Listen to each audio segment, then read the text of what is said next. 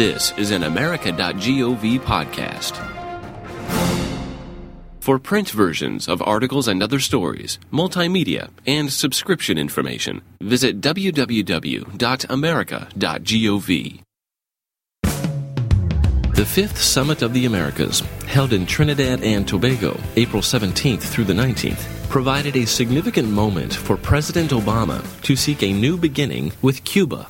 Although Cuba was not on the summit agenda, nor were Cuban representatives invited to attend the gathering of 34 democratically elected leaders in Port of Spain, relations with Cuba were nevertheless a major topic.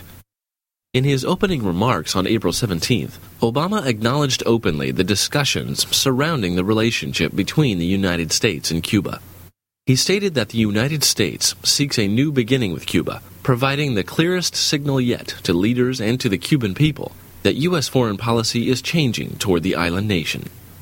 The president said his administration is prepared to engage with the Cuban government on a range of issues, from drug trafficking, migration, and economic issues, to human rights, free speech, and democratic reforms.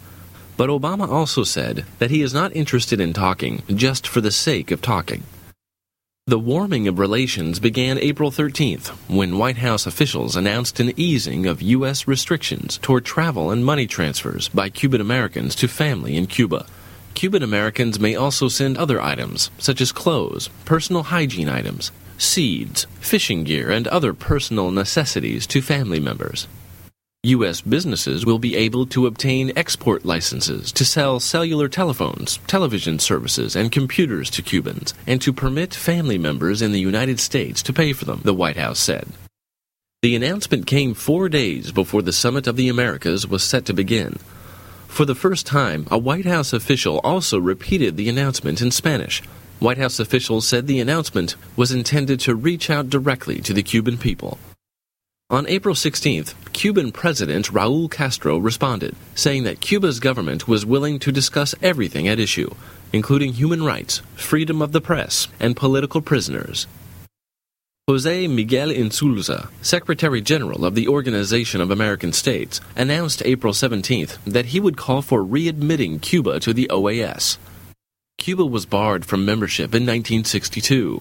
The United States broke diplomatic relations with the Castro regime in 1961 and imposed a trade embargo the following year. A year after that, travel to Cuba by U.S. citizens was banned by then-President John Kennedy.